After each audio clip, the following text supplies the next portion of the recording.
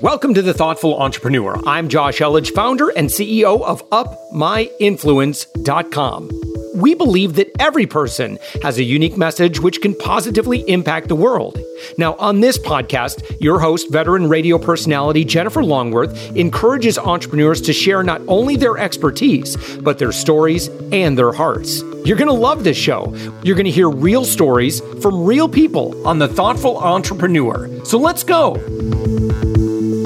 I had never written a book proposal in my life. You have to write a couple of chapters, but the biggest part of it is, what's your audience like? Who is going to be the audience for the book? How can you sell the book? How are you going to promote the book? And I thought, oh my gosh, how am I going to do this? This is Jennifer Longworth, and today's Thoughtful Entrepreneur is Cameron Huddleston, the author of Mom and Dad, We Need to Talk, How to Have Essential Conversations with Your Parents About Their Finances. And she's an award-winning personal finance journalist. Welcome to the show, Cameron. Hi, thanks for having me on. Award-winning personal finance journalist. Well, that's something to be proud about. Tell me a little bit about that. Sounds so special, doesn't it? And when I know, award-winning. I want to be award-winning. Right. And when I think about how long I've been doing it, it makes me feel old. 17 years. 17 years I've been writing about personal finance. I've been a journalist even longer. So you started when you were 3? Yes, exactly. When I was three, I wish. You know, it's funny that you bring that up because, you know, as you probably know, you talk to a lot of people about money, and people often say, people who aren't in the world of personal finance will say, well, I'm no good with money. And I wasn't any good with money, honestly, until I became a personal finance journalist. And I learned along the way, which is what most journalists do. You know, if you are working for a daily newspaper, you learn about the police beat, you learn about the court system, you learn about city government, and you learn it along the way. And so I got my start 17 years ago writing for Kiplinger's Personal Finance magazine for their website, when the website was in its infancy. And I had no experience writing about personal finance, and I learned about it, and I am so grateful, really, because learning about personal finance has helped my life dramatically. Like, no one teaches you these things in school. My parents never talked about money. And I'm so glad that over the years, I've had the opportunity to interview hundreds of personal finance experts and increase my own knowledge and take control of my own finances. So were you a writer then? Yes, I was a journalist and had been since I graduated from college, and kind of stumbled into the world of personal finance reporting. It was, we were heading into the 2001 recession, and I had finished graduate school with a degree in economic journalism, and no one was hiring. No one was hiring. I couldn't.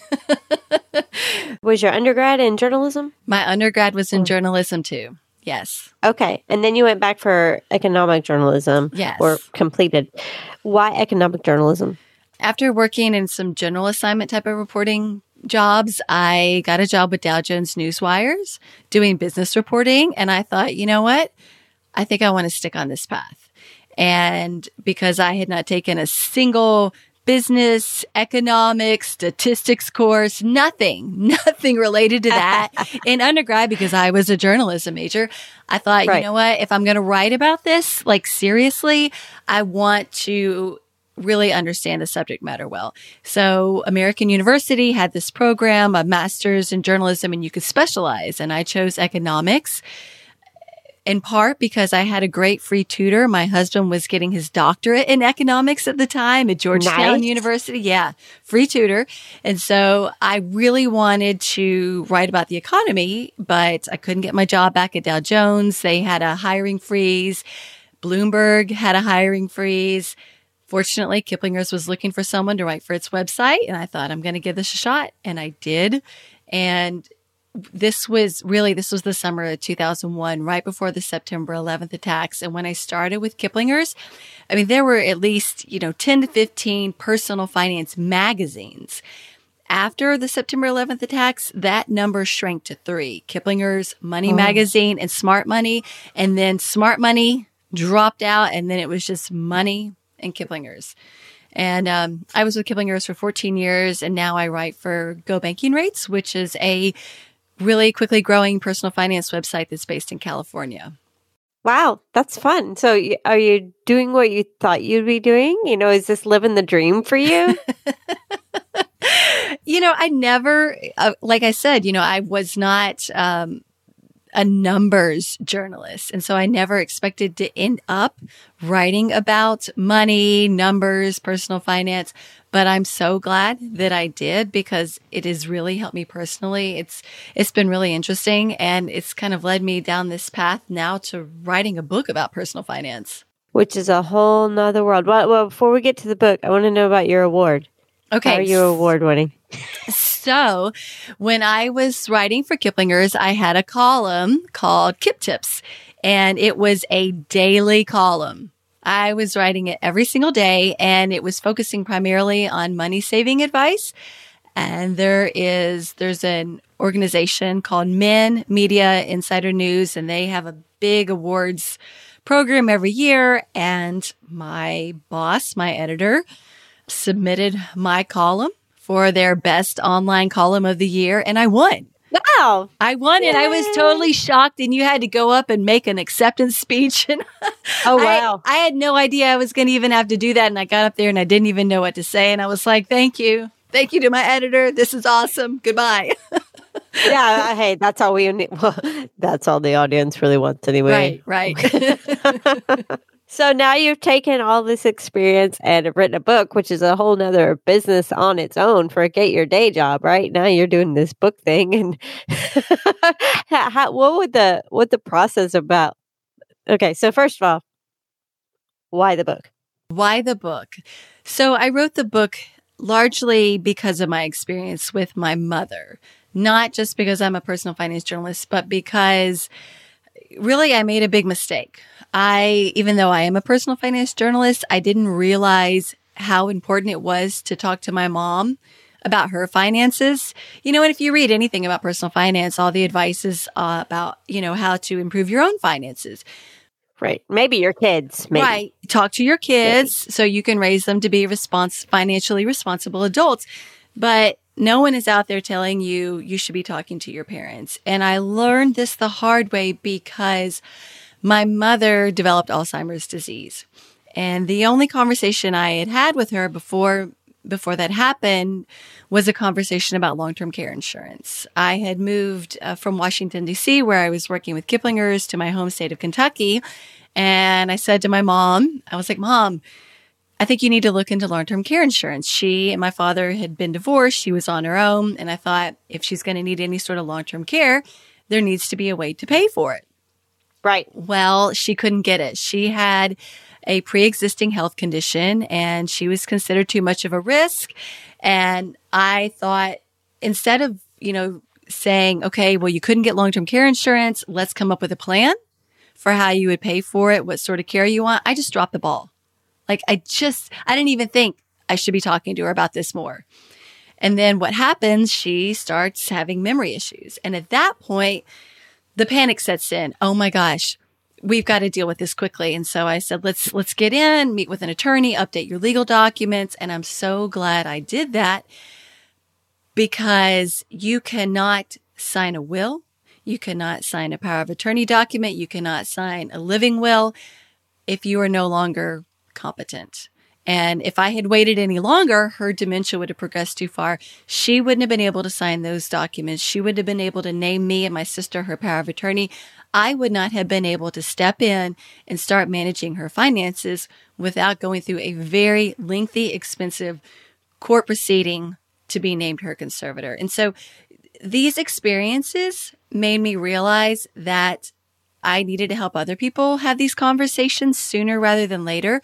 I was 35 when my mother was diagnosed with Alzheimer's, which is relatively young. She was relatively young, and I didn't have any friends who were going through this. Now that I'm older, my friends have been coming to me and they've been asking me questions. And so that kind of set off the light bulb in my head saying, I need to write this book so that people don't have to go through this on their own like I did. So that's what prompted me to write it. Yeah.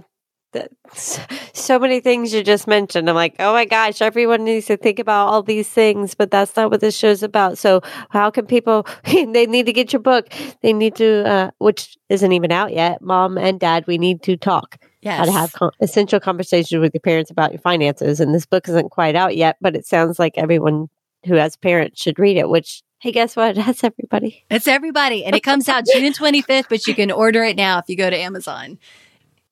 After you said, I need to write this book, what did the process look like? And did you realize you were starting a new business?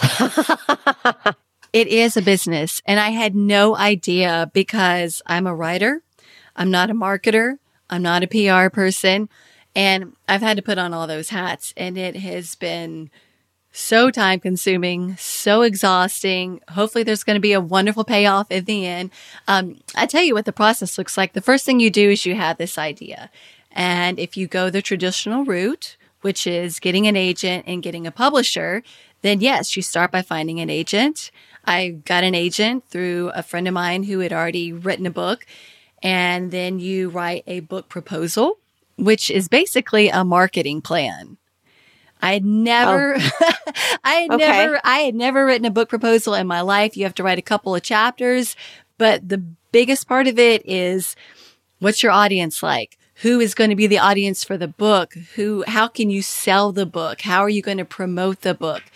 And I thought, oh my gosh, how am I going to do this? And so came up with this 30-page proposal, and my agent sent it out, and we had a publisher who liked the idea. Then the agent negotiates with the publisher to figure out, how much you're going to get paid and what percentage of the book sales you get, because the publisher gets a big percentage and your agent gets a little bit of the take too. And so in the end, you're left with a little bit of money after doing a lot of work. And then once they accept it, you start writing. And so I spent 6 months writing the book, turned it in, and then everything started moving quickly from that point. Had an editor who edited it, worked with the production people, worked on a cover design, and now I'm in the whole process of trying to let people know that the book is out there and that they should buy it. Yeah, now you're into pre-sales. Yeah. Yes. Yeah, well, congratulations. 6 months seems pretty fast for a book. I've talked to some other authors, and their timeline usually ends in years, not months. No. Actually, I had about 9 months, 8 or 9 months from the time I signed my contract. But I spent 1 month, I was out of the country. Traveling to visit my husband's family overseas. And so really I kind of had to cram everything in from last August until the end of December, all my writing. Gotcha. Were you able to repurpose some of your content you'd already used? No. No, I've written on this topic, but I was not able to repurpose it, and I wanted everything to be original in the book.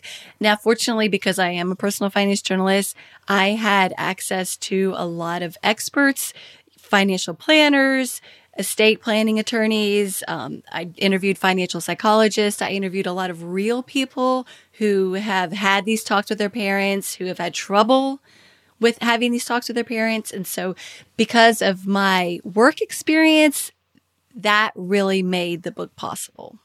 So what are some of the topics you cover in your book? Well, one of the first things I cover is how to get over your fears of having this conversation. Yeah, it is kind of intimidating depending on who your parents are, but you're the kid. Why are you coming to your parents going, hey, mom, dad, we need to have a talk about your finances. What? That's insulting. How dare you? Exactly. And so, I start the book by saying that the conversation probably seems very awkward to you. You're probably afraid to have it, but you're probably building it up in your head to be worse than it really is going to be. There's a very good chance that your parents will probably say, hey, you know what? I've been meaning to have this conversation with you. I just haven't gotten around to it. Yes, there will be parents who are going to resist the conversation no matter what. And so I do get into how to reach parents who are very reluctant to have the conversation, what to do if your parents refuse to talk. I talk about how to have really difficult conversations like long-term care. I explain all the legal documents that you need to make sure your parents have. I talk about how to talk to your parents about when it's time to move. I even finish up about why you should be talking to your kids. Return the favor, pay it back. Don't put your kids in the same position that you are now, having to initiate this conversation with your parents. Start talking to them when they're young. So even as an adult with adult children, turning around going, hey, I just had this conversation about long-term care insurance with my parents. Let me have it with my children. And, if you get long-term care insurance, it's important, like, hey, guys, here's what I'm doing. Let's put this power of attorney in place. And, at what age do you need to start taking action on these things? A lot of people think that, and surveys have shown this, that they don't need to be talking to their parents until they start having health issues, until they're already retired, until they're much older. But that is so wrong. Like, if you wait till there is a health issue, then really it's too late. You want to have these conversations ideally before your parents are even retired. Like, if you can have it when they are in their 50s and they're healthy, then you can make a plan.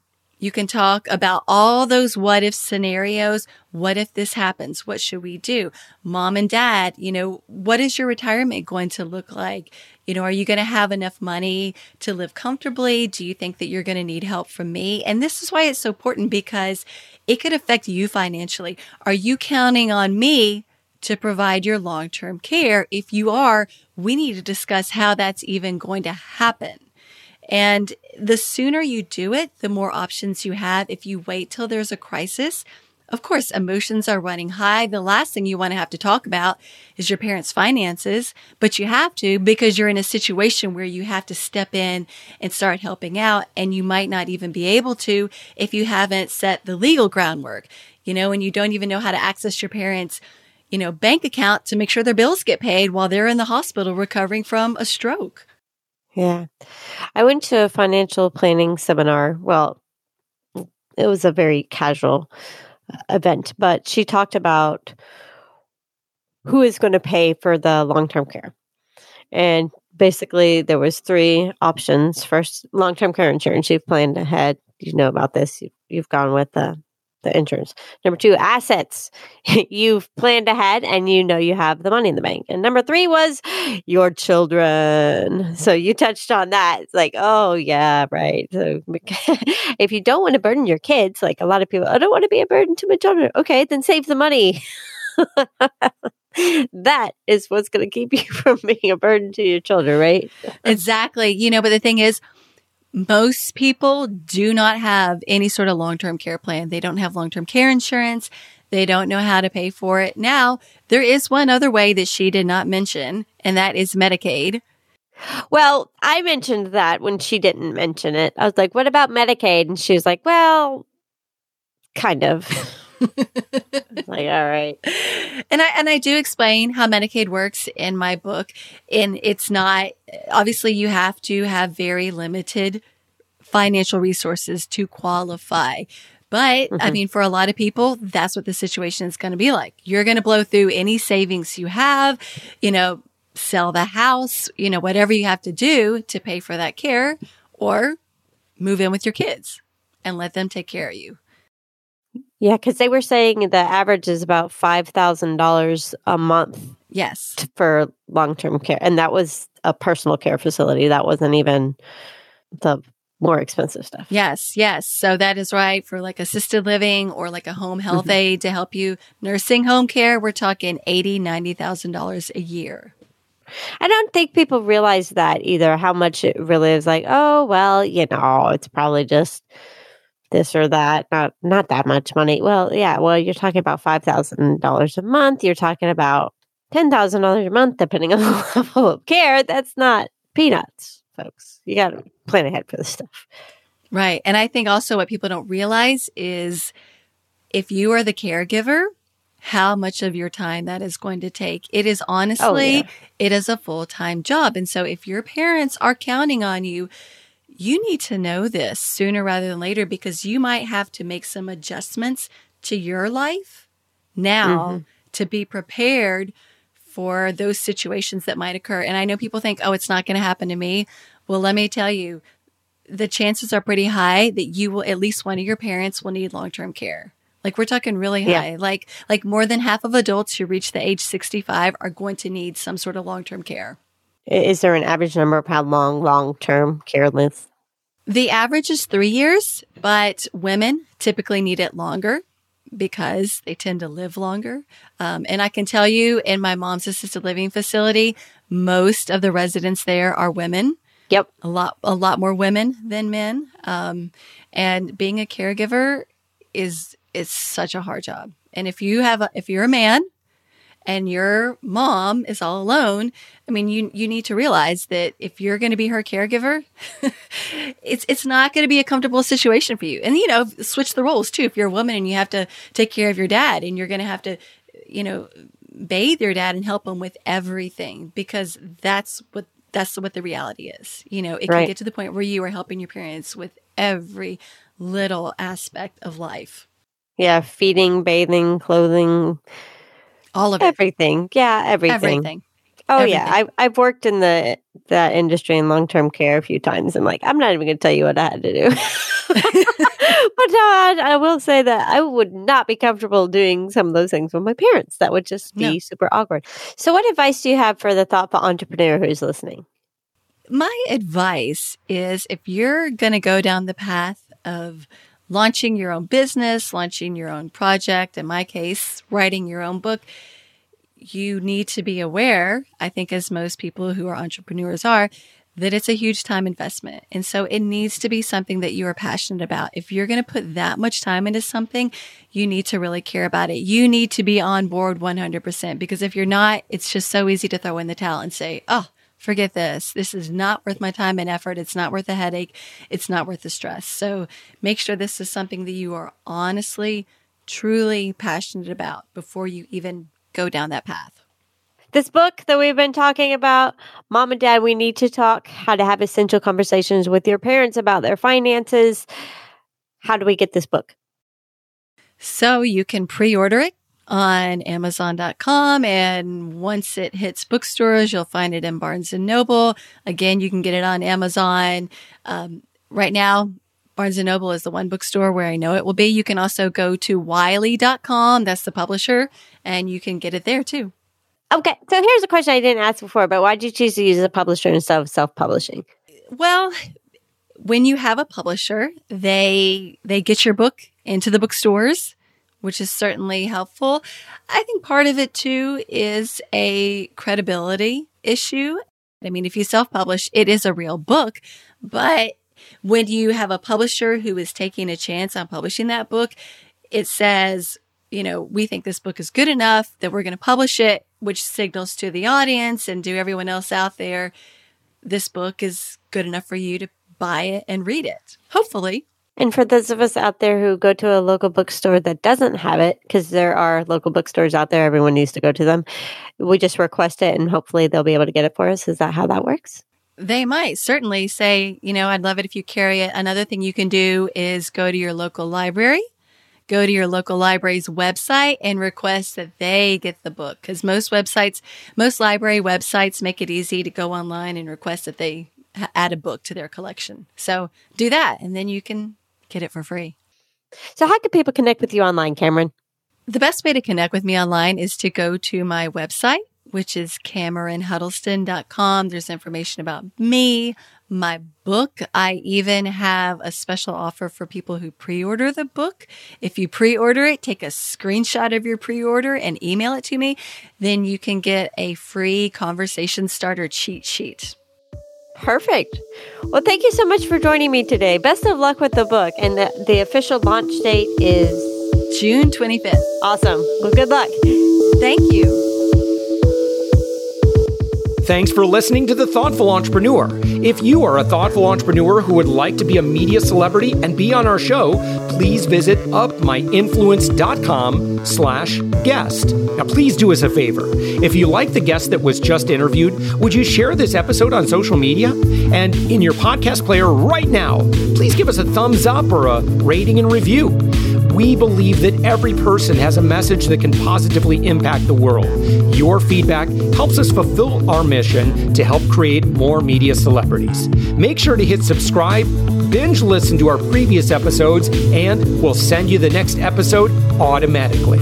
Thanks for listening, and thank you for being a part of the Thoughtful Entrepreneur Revolution.